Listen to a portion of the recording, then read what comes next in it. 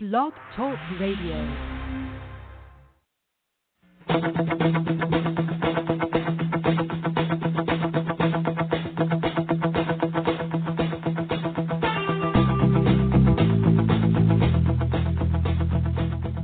Welcome to the Natural Running Network. My name is Richard Diaz, and what I hope to do is introduce you to some amazing athletes and luminaries from the sports science community, and what has come to be expected, I'll provide some highly opinionated rants on all aspects of endurance sports and my current favorite, obstacle course racing. But before I get started, I want to give a shout out to Human Octane. If you're the kind of person who pushes the limit, then you've got to check out Human Octane apparel. Training and racing apparel designed by OCR athletes, and these guys just get it. Everything they make dries lightning fast, has zippered pockets, is abrasion resistant in high contact areas without bulky padding. I've gotten to know these guys, and trust me, they're going to out-innovate the competition when it comes to OCR gear. Check them out at humanoctane.com. Now sit tight, grab a cup of coffee, and let's do this. Hey guys, I have to be honest, I've got the flu. Came home from Kansas City, could barely talk. So rather than leave you cold, I dug back in the archive and pulled up, I think, an amazing episode we did 4 years ago with Craig Virgin, an all-American phenom as a runner.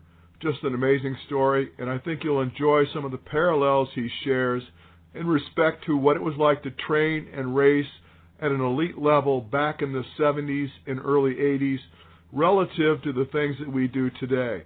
I hope you enjoy it. I'm going to get better. Next week I'm going to give you a live show. It's going to be awesome. Take care. Today I hope to have a wonderful show. We're going to interview Craig Virgin, what I would like to refer to as an American running legend, one of the greatest runners that ever came down the pipe in the United States. The beauty of this guy is, first and foremost, is that we come from the same era. Actually, I'm a couple years older than he is, but he was shining back in the late 70s and very early 80s as a middle distance runner and cross-country runner. His list of accolades is so extensive that it's really almost hard to put a handle on the depth of this guy. I mean, what an amazing runner. Let me just kind of, while we're waiting to get him on the line, go through a couple of these. When he was in high school, this fella ran 3 miles in 13 minutes and 50 seconds and 0.6 of a second, okay? And that record still remains. He set that record in 1972. It just goes on and on and on. His 2-mile record, he ran 8:40 to break Steve Prefontaine's national high school record rank. This is the guy that beat Steve Prefontaine back in the day. I don't even know that a lot of people are aware of that. This goes on, and this is just high school stuff, 5,000 meters, 13:58 in 1973. This is just high school stuff. To look at some of the things he accomplished when he was out of college, and he was second to Henry Rono in the 10,000 meters in a world record. And he ran a 27:59. Let's see, that doesn't even sound right. That's in the 1979 Penn Relays. In 1980, he set the American record at the 10,000 meters at a time of 27:29. In 1981, he placed second in the Boston Marathon. He ran a 2:10. I think he was the only American to win the World Cross Country Championships, and he won it twice. Just amazing stuff. What really, really I find to be unfortunate is that 10 days before the 1980 Olympics, he set the American record, and I can imagine just he's going, I am going to go to the Olympics and crush this 10,000 meters. Nobody's even in my caliber, and then we boycott the event, and he doesn't get a chance to go. I mean, that must have been just crushing for him, not to mention the rest of the Olympic team. So just a very interesting story all around. So many things that I want to talk to him about, aside from, the obvious, the records he broke. What compelled me to seek him out to begin with was that I know, and at least I believed in my heart, I told him this, that given the time and the era that he was competing, it was before the heavy-soled running shoe era. Most everybody back in the day was running in a natural format shoe. You didn't have these really heavy airbags and gel bags and this structured heel business underneath our running shoes back then. I just think that through this darkness that we went through, there's some 30 years of poor construction in my mind. That's me talking. We've been plagued with running injuries associated with heel striking and overstriding. It just occurred to me that it'd be interesting to speak with someone that came before then and get their take on what his opinion is on all of this. And, I'm not going to ruin it by bleeding it out right now, but we did speak about it. And he has, I'm sure, much to share in that respect. And as everybody should know by now that listens to our show, is that we are absolute advocates of midfoot natural running styles. And, every day I see more and more people come to realize that, in fact, this is the way to approach our running. And so I'm very curious to, again, get his take on this. I believe he's doing some coaching. I know that he's doing motivational speaking, and he's traveling around and sharing his story with the corporate world. And I want to introduce Craig Virgin. As I said it earlier, clearly an American running legend, and we have the good fortune of having him here with us today. Good morning to whoever the listening audience is out there. It's nice to be with you this morning. Somewhere I picked up said you blew a 92 VO2. That is my highest. I routinely tested 84 to 88, and we discovered that in college the first time they ever put me on a treadmill with their requisite headgear and a pinched-off nose, which, of course, is totally artificial. When you're running, you breathe through both your mouth and your nose. Heck, I would have breathed through my ears if it would have allowed me to, just to get more oxygen. But I don't know if you're aware of it, but that's pretty much my claim to fame is I run a sports performance lab, and I do VO2 testing and have been for close to 20 years now. And I've tested a multitude of athletes, and I've seen the whole gamut, some professional cyclists, professional runners. Never in my life have I ever seen anywhere near a 90 in a VO2 score. Well, let me say, so you understand the credibility of the test, is I had one test by the exercise physiology department in college at the University of Illinois, and it was shortly after I won the NCAA championships in 1975. I think it was later on that month of November. And I think we hit 84 then. In fact, in that class, people tell me that they still, when they get to max VO testing, and they still utilize my test scores and the whole values from that study in their classes today, 30 years later, I guess. The rest of my testing was done down at Georgia State University between, I think it was about 1982 and 84 with Dr. David Martin, who was an exercise physiologist, a PhD, and he did testing on a group with USA Track and Field. Back then it was TAC, and also the USOC. And so it was very standardized. We used the same protocol, the same equipment, the same blood tester, everything was the same for 2 years, and then Dr. Martin presented a paper on those findings. There was about 6 or 8 of us that were tested routinely. I was tested 3 or 4 times a year, roughly once a quarter. And he presented a paper on that at the 84 Olympic Games in Los Angeles at that sports medicine symposium that always goes along with the Olympics. And, again, routinely 84 to 88, but that one time I did test at 92. But let me tell you this. The other, besides the max VO2, you're also looking for the anaerobic threshold. And what had started to happen by the time I hit that 92 was I was having a left knee issue that was causing me to get some imbalances. My actual anaerobic threshold had fallen somewhat, even though my max VO2 had gone up. And the only way that I can say that in a way that people out there would understand was that I had this fire-breathing engine, but I was having some gearing or suspension problems and getting that power to all 4 wheels. Yeah. And so that's kind of what happened. And while, if I wish that I would have had some testing in 79, 80, and 81 when I did all my PRs, because it would have been, I'm very curious to know just what I was hitting for a max VO2 when I was hitting my best performances. Unfortunately, the steady and routine testing didn't happen until about a year and a half or 2 years after that. You know, it's interesting. You've just touched on a bushel full of things that pique my interest, because clearly... Well, that's what you want in radio, is you want provocative guests, don't you? Yeah. I've written quite a bit on the whole benefits of anaerobic threshold for training, and where that is far more important to an individual's training scenario than VO2. VO2, to me, gives me an indication of who I'm dealing with. His anaerobic threshold is what I'm looking for the most change from.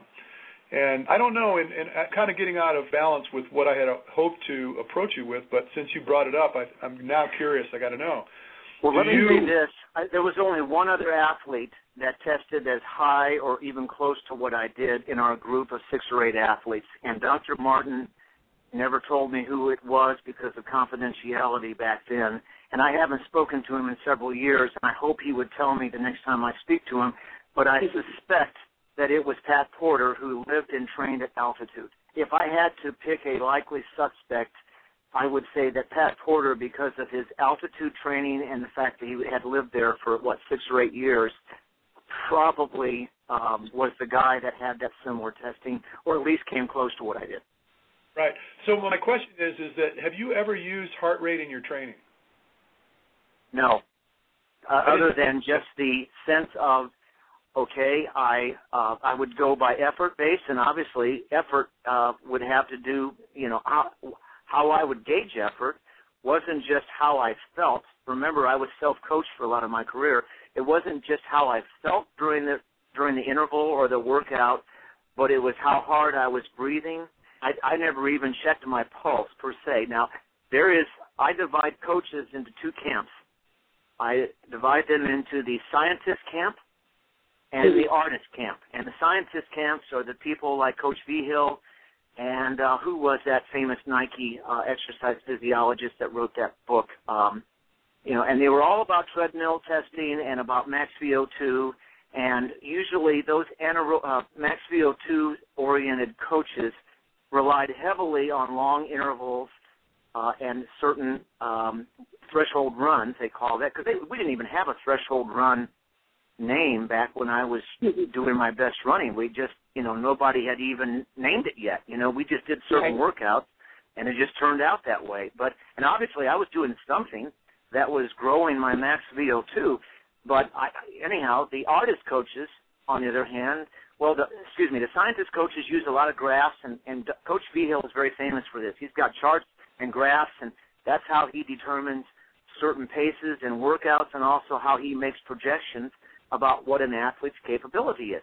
Whereas, on the other hand, the artist coaches go on off of experience. They know the basic formulas, the basic ingredients, like a great chef, and they know what the things are that they have that they really need to work into the routine. But like a good chef, it's not in stone from person to person. You kind of have to learn to modify the recipe slightly based on who you're working with and where you're working with and any other variables that may come in there. And I tended, as a coach, when I was coaching myself, to fall much more under the artist coach and go by my gut, go by my experience, since I had been coaching myself to some degree since high school.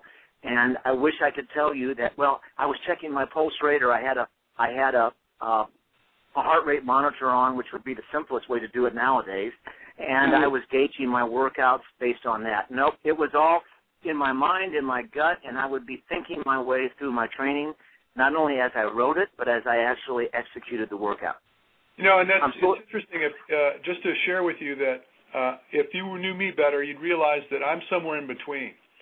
I preface most of my coaching relative to what I've learned in the lab, but I field test everything we do. And I'm very much outside the box when it comes to training because, as you pointed out, everybody's a unique individual, and the way their body responds to training is relative to their own physiology. So I use it as a guide. I don't use it as a hard line in where I take somebody.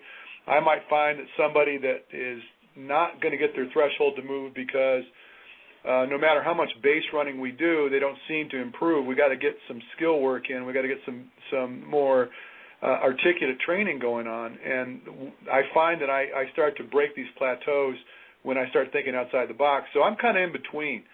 Well, at my prime, I would take a break from my racing. My racing season would end in August usually, or very early September, in terms of both what I would do on the track in Europe, because the season in track over there would start in June and would end in August, early September. So I would come back, and then I would take a month-long break. This is what I did most of the time during my best years. And then I would start my serious training as of October the 1st. And I would break my year up into 4 quarters. So I'd go October, November, December was the first quarter, and that was when I would try to develop a base and get my body used to doing some hill intervals and some fartlek, but I wasn't as time sensitive. Then I would break in January, February, and March. I would start to add more quality, more intensity, and I was much more time and performance conscious in January, February, and March, although I didn't have an indoor track.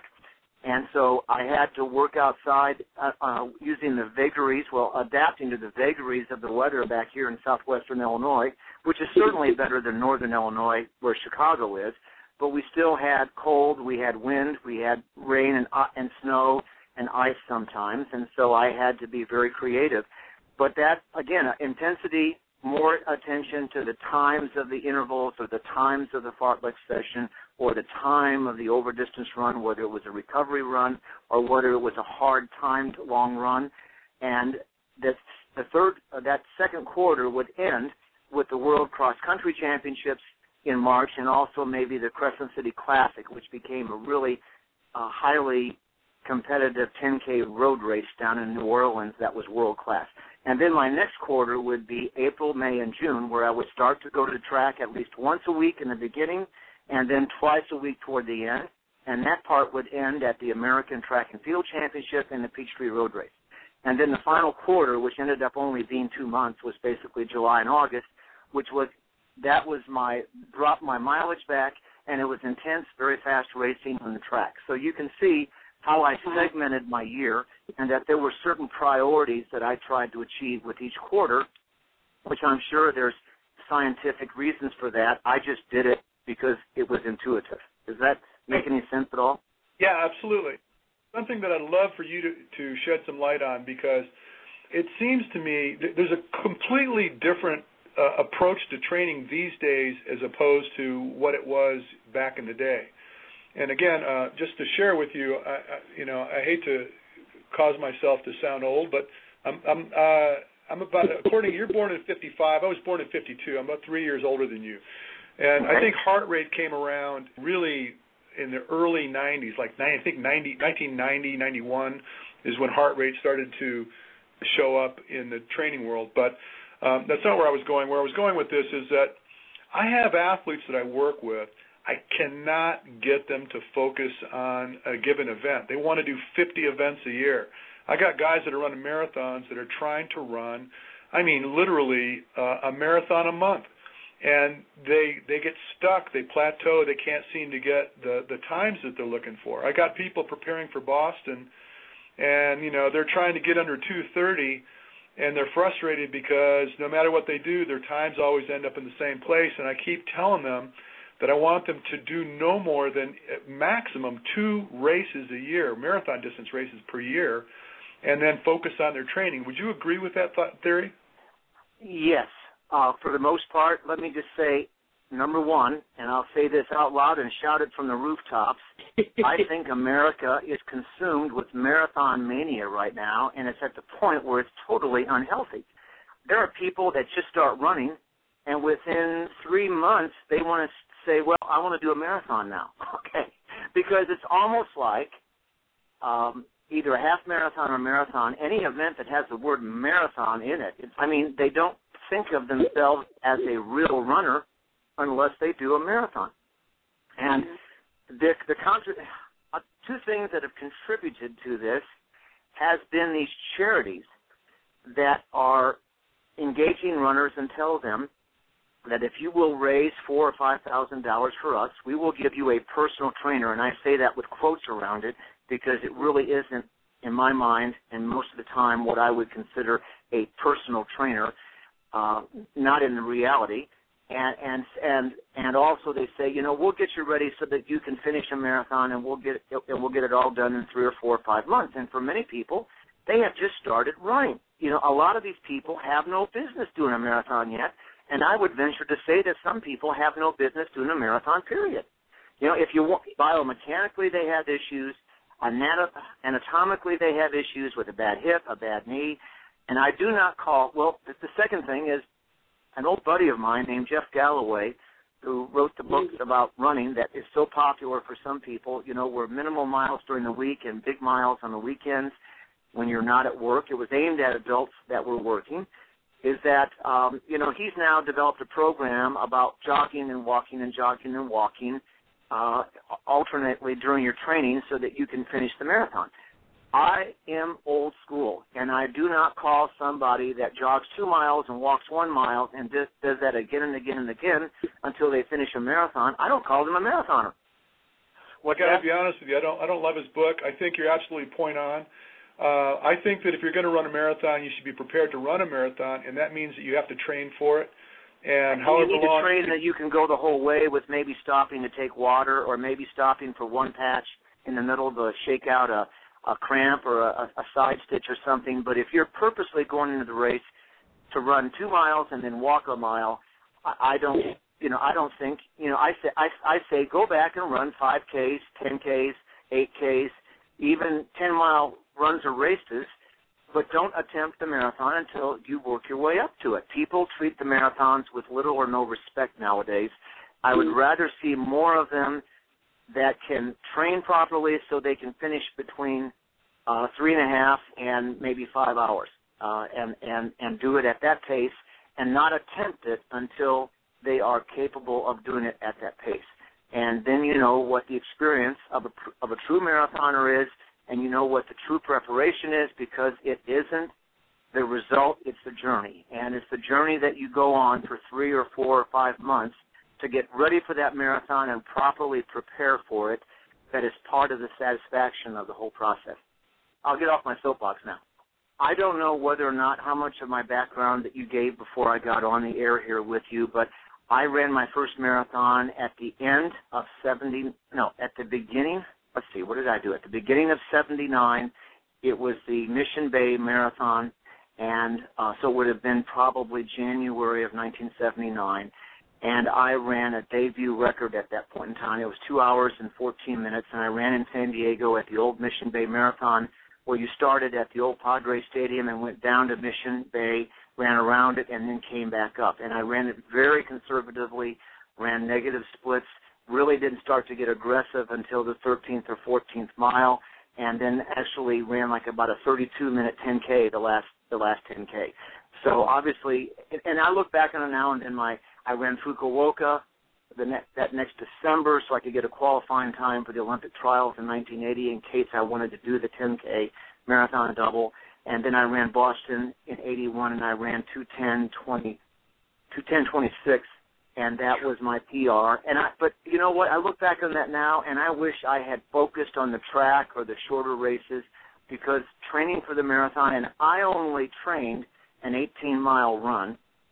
So I did some 20-mile runs for the first one, but I only trained 18 miles because I found this abandoned railroad track where I could do most of that on dirt or gravel or both and could stay off the roads. And I just ended up doing that 18-mile run every 10 days, and that was the extent of my marathon training. So I really wasn't specifically prepared for a marathon, but I do feel that it did hurt my short-distance speed on the track, and in some ways I wish I'd have stayed away from the marathon until after my third Olympics in 84 and then start to go for it when I was still capable of my fastest times on the track, because we lose our speed as we age. And that would be my advice to the studs coming up right now and studettes.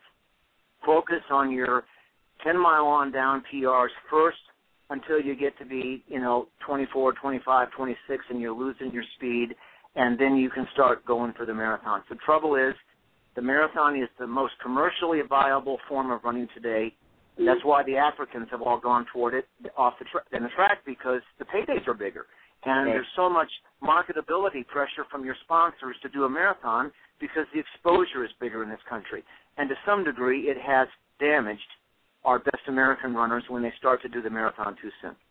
Let me ask you a couple of questions about the Africans, and I want to segue into what I originally proposed to talk about. I know back in the day, the old school running, when there was no heel-formatted shoes in the running world, that the potential for knee injuries was probably less collectively than there is today.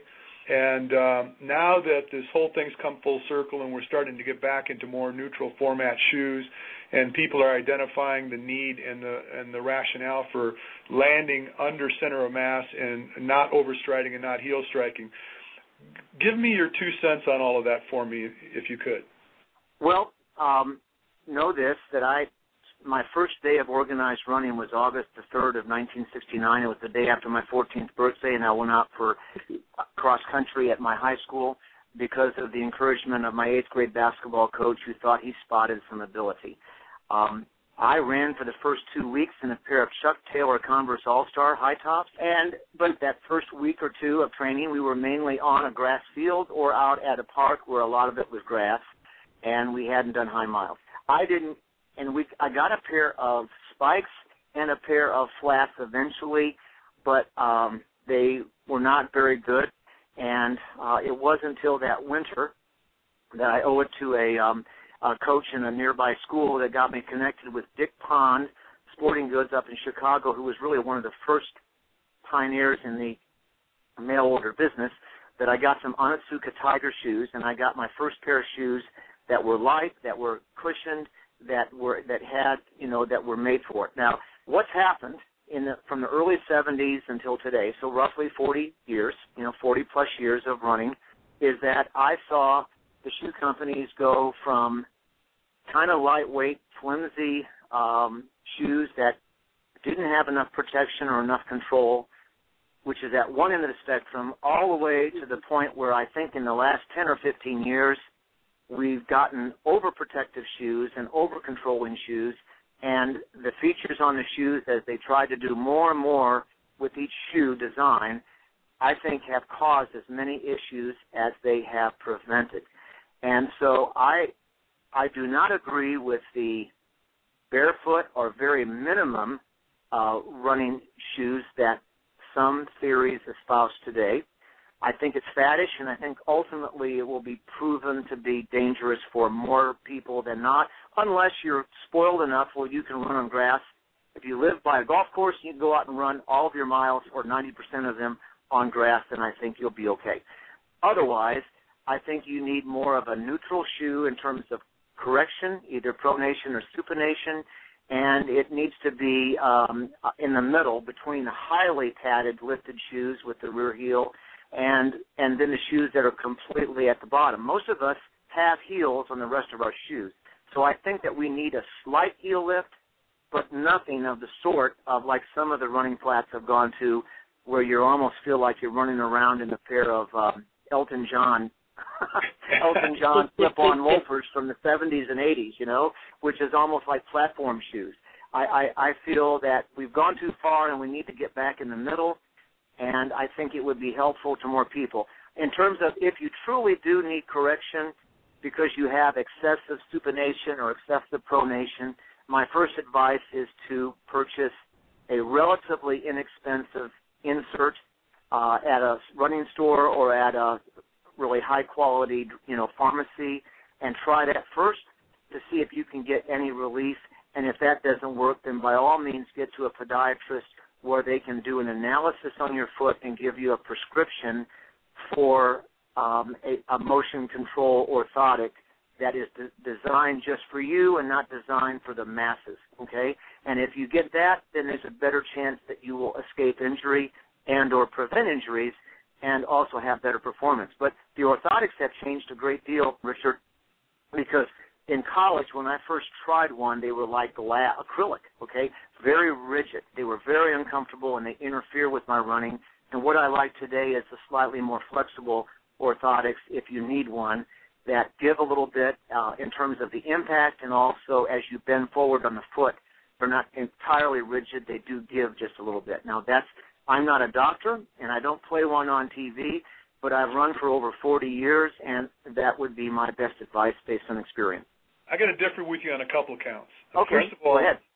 In my lab, I do gait analysis, where I do video analysis, forward, sideways, backwards, slow motion analysis, looking for issues with gait. And I could tell you that more often than not, the people that have been plagued with a lot of the knee injuries that I see, and plantar fasciitis and issues with the Achilles, commonly are overprescribed where orthotics are concerned. And the fact remains that the problem resides in the fact that they land on their heel first.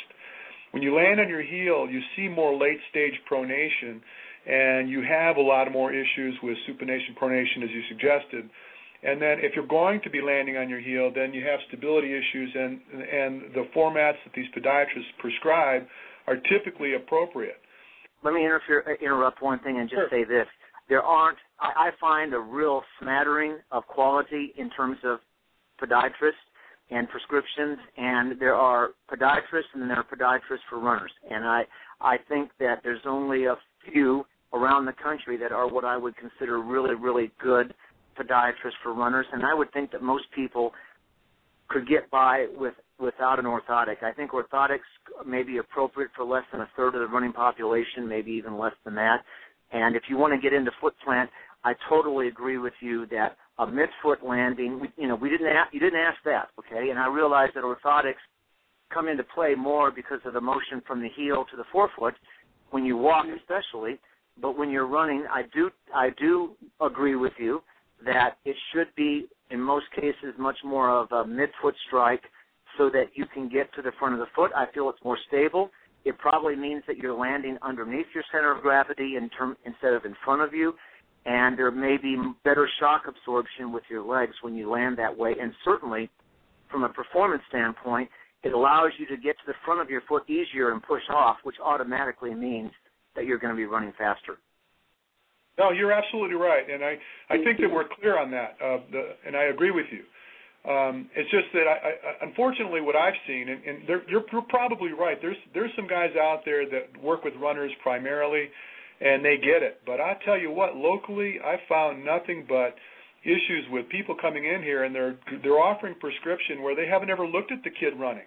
I work with kids too, and they're giving these kids these boots to run in, and just dominating the natural function of the foot, and then the foot. And there are also orthopedic surgeons that operate too much, okay?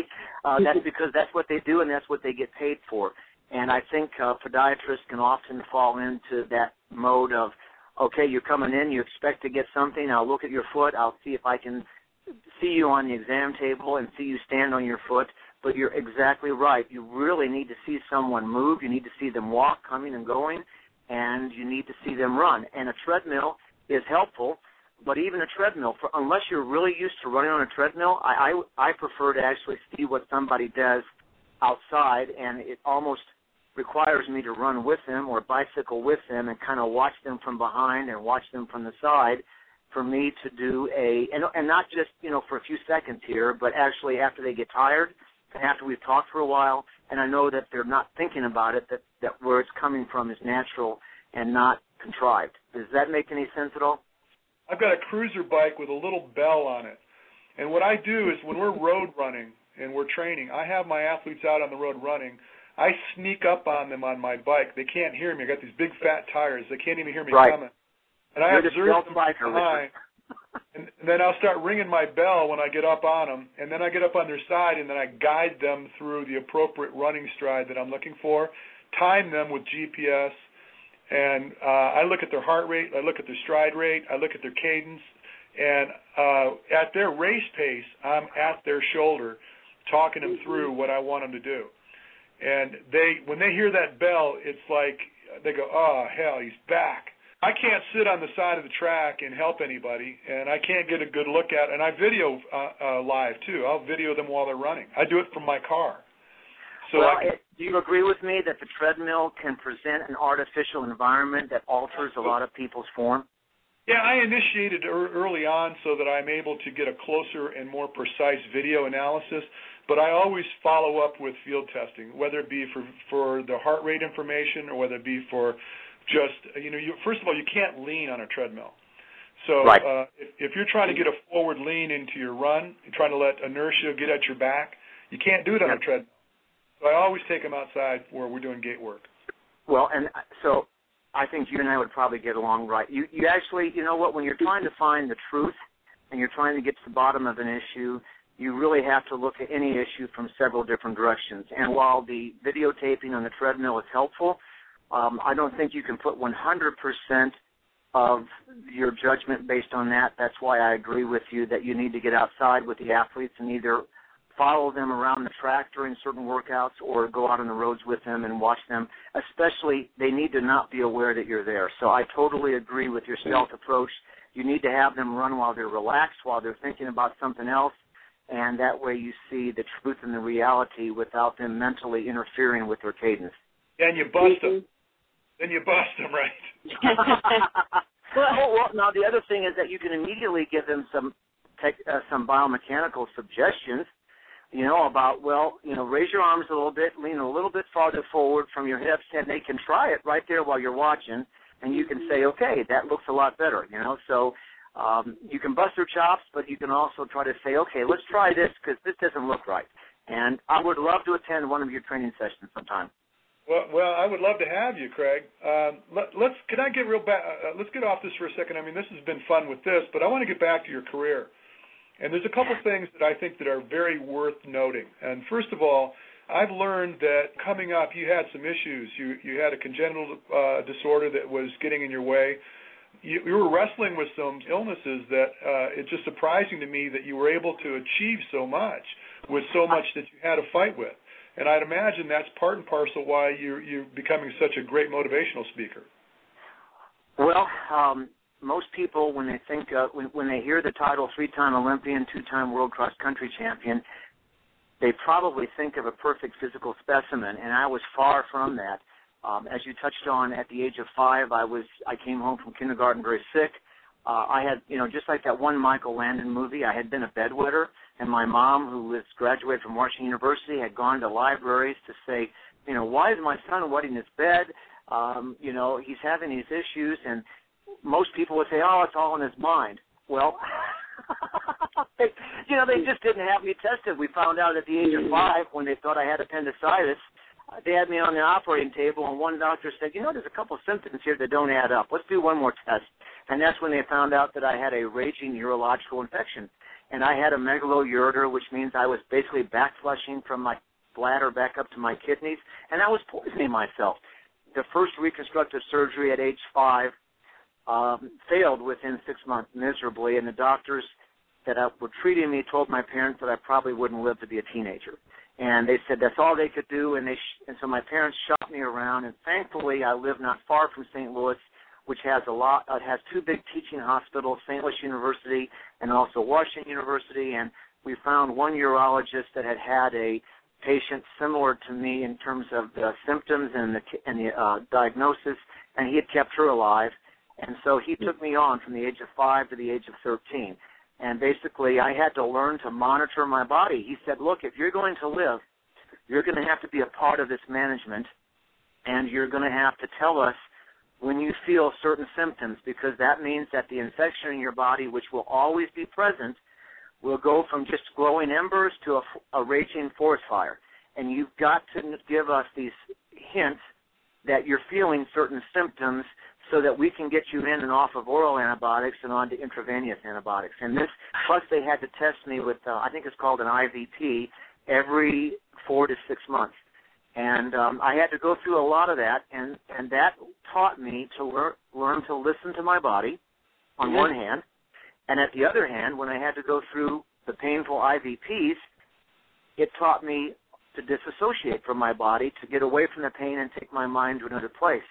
Well, also remember this, I was like a white Kenyan. I grew up on a farm, and my dad farmed 100 acres, and we had livestock, and we had crops, and I had to do a lot of uncomfortable work that was borderline painful, either in the heat of the winter or the heat of the summer or the depths of the cold winter. and I had to learn to get the job done through discomfort and almost borderline pain then too.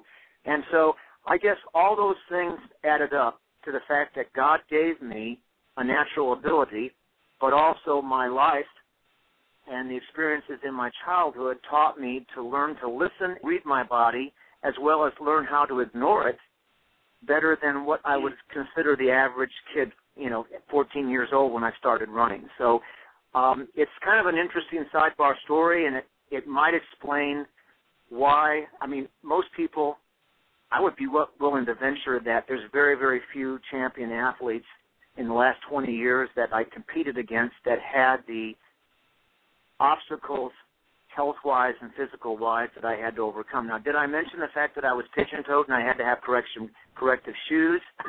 At one point in time in junior high, when you're at your least confident, and I had glasses on. I just had to wear glasses. I had acne. I had braces, and I had corrective shoes. And then at one point in time, for 2 months, I had to wear a leg bag to drain my bladder after that second surgery. I felt so sexy, it was unbelievable.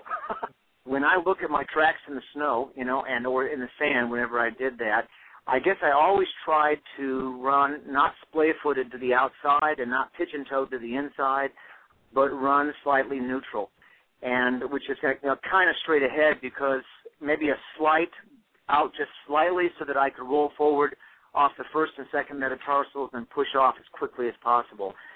Because, the way you run fast is to stay off the ground as much as possible and to get the biggest stride that you can do and still maintain your turnover and not overstride. But I have no idea, but, I wore corrective shoes from like the 4th grade to the 8th grade. So for 5 or 6 critical years, I wore these corrective shoes because I was pigeon-toed. And they were special made for me by a store over in St. Louis. So it may have done something. Now, let me make one other mention.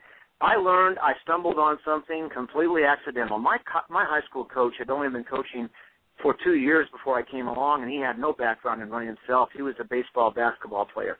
And he had taken some he took some master's degree courses at Indiana University, and his teacher was Doc Councilman, the famous swim coach who coached Mark Spitz, and just a long line of Olympians from Indiana University back when they were a hotbed for swimming. And so a lot of the principles of training a swimmer are similar to running. But other than that, I was on my own, and by the time I was a sophomore, stumbled onto the thing of trying to do negative splits in my intervals, where I start out at a certain pace and I try to get faster as the workout goes on instead of slower. Well, you can't gut it out, the whole workout. And so what I learned for the first third of the workout, I would get faster just because I got looser and, I got relaxed and I would just warm up, okay? The middle third, I would try to get faster by making biomechanical adjustments, trying to find the right lean with my chest, my chin, the right angle of my neck, the right stature with my shoulders, the right angle that my hands would come across my side and up to my chest. I would make little adjustments. And then finally, most importantly, the right way that my foot would contact the ground. So I would keep altering my biomechanics and fine-tuning this and that just to find out what would give me another half a second faster for that same quarter mile without digging deep in my tank and taking me all the way down. Now, I counted on the last third of the workout being exhausted, and I would have to go to my guts and my heart and my mind then. And if you do it right, that's the way it's supposed to. But if you're reaching that point in the middle of the workout, you're going to overtrain and you're not going to make it to the end of the workout with your goal time. So I learned as a sophomore and junior in high school to adjust my biomechanics in search of that elusive inertia, where just the right lean, where almost you were falling forward, and it kept you going forward without a lot of energy. Does that strike a chord at all with you, Richard? It resonates with me. I want to real quickly ask you this. I know this is probably a topic for another 45 minutes. Feeding into the 1980 Olympics, knowing that you just set an American record in the 10,000 meters, it must have been a big deflation for you to find out that we boycotted that event. Well, I won the World Cross Country Championships in March. And in the press conference, that I was the first American man ever to do that. I did it in Paris, but the rumors of the potential Moscow Olympic boycott by President Carter and our State Department had been around for a couple of months. And they did ask me questions, and of course I said, well, I can't imagine doing that. I hope that we can't, and I hope the cooler minds will prevail. And I said, my goal is, after being in Montreal in '76, obviously I'm improving. I just won the World Championships, and my goal is to try to get to Moscow and try to win a medal in the 10,000 meters and be the first American to do that since Billy Mills.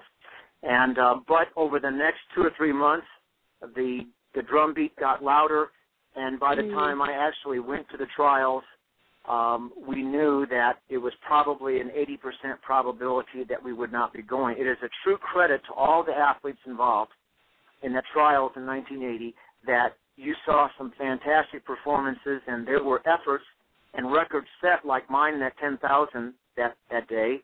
That my record lasted in the Olympic trials 10,000 for 24 years until Meb Keflezighi broke it. And I tried. I guess within a week or two of the trials, it became obvious that there wasn't going to be a change in mind, and I either could let that destroy me mentally, or I had to just reset my goals and say, okay, sometimes this world isn't fair, and sometimes things happen that are completely outside of our control. And that's what I did to try to maintain some sanity. And I just simply went back to the track in Europe after the Olympics were over to try to reclaim, where I rightfully should have been during that games. And a lot of athletes, some of them reacted poorly, some of them reacted okay. It destroyed some athletes mentally, and they lost their desire. I can only say this, Richard, I hope that America never, ever again entertains the idea of boycotting the Olympic Games. It's totally counterproductive. It's counter to what the Olympics stand for. It's counter to what we have to gain from the Olympics, and it will hurt the athletes and hurt the Olympic movement for years. I think that's a perfect place to carry this to a conclusion. Craig, I hope that one day we meet. I hope that we'll get a chance to get you back on the show. You have so much to share with the audience, and thank you so much for coming on. Well, friends, it's time to bring another show to a close. Be sure and tune in to us next week. We've got a lot of great content in store for you. I want you to tell your friends to check us out. You can always find us on Facebook. Simply go search the Natural Running Network. Drop us a message. I'd love to learn more about you and the things you do. And until then, you have an amazing day.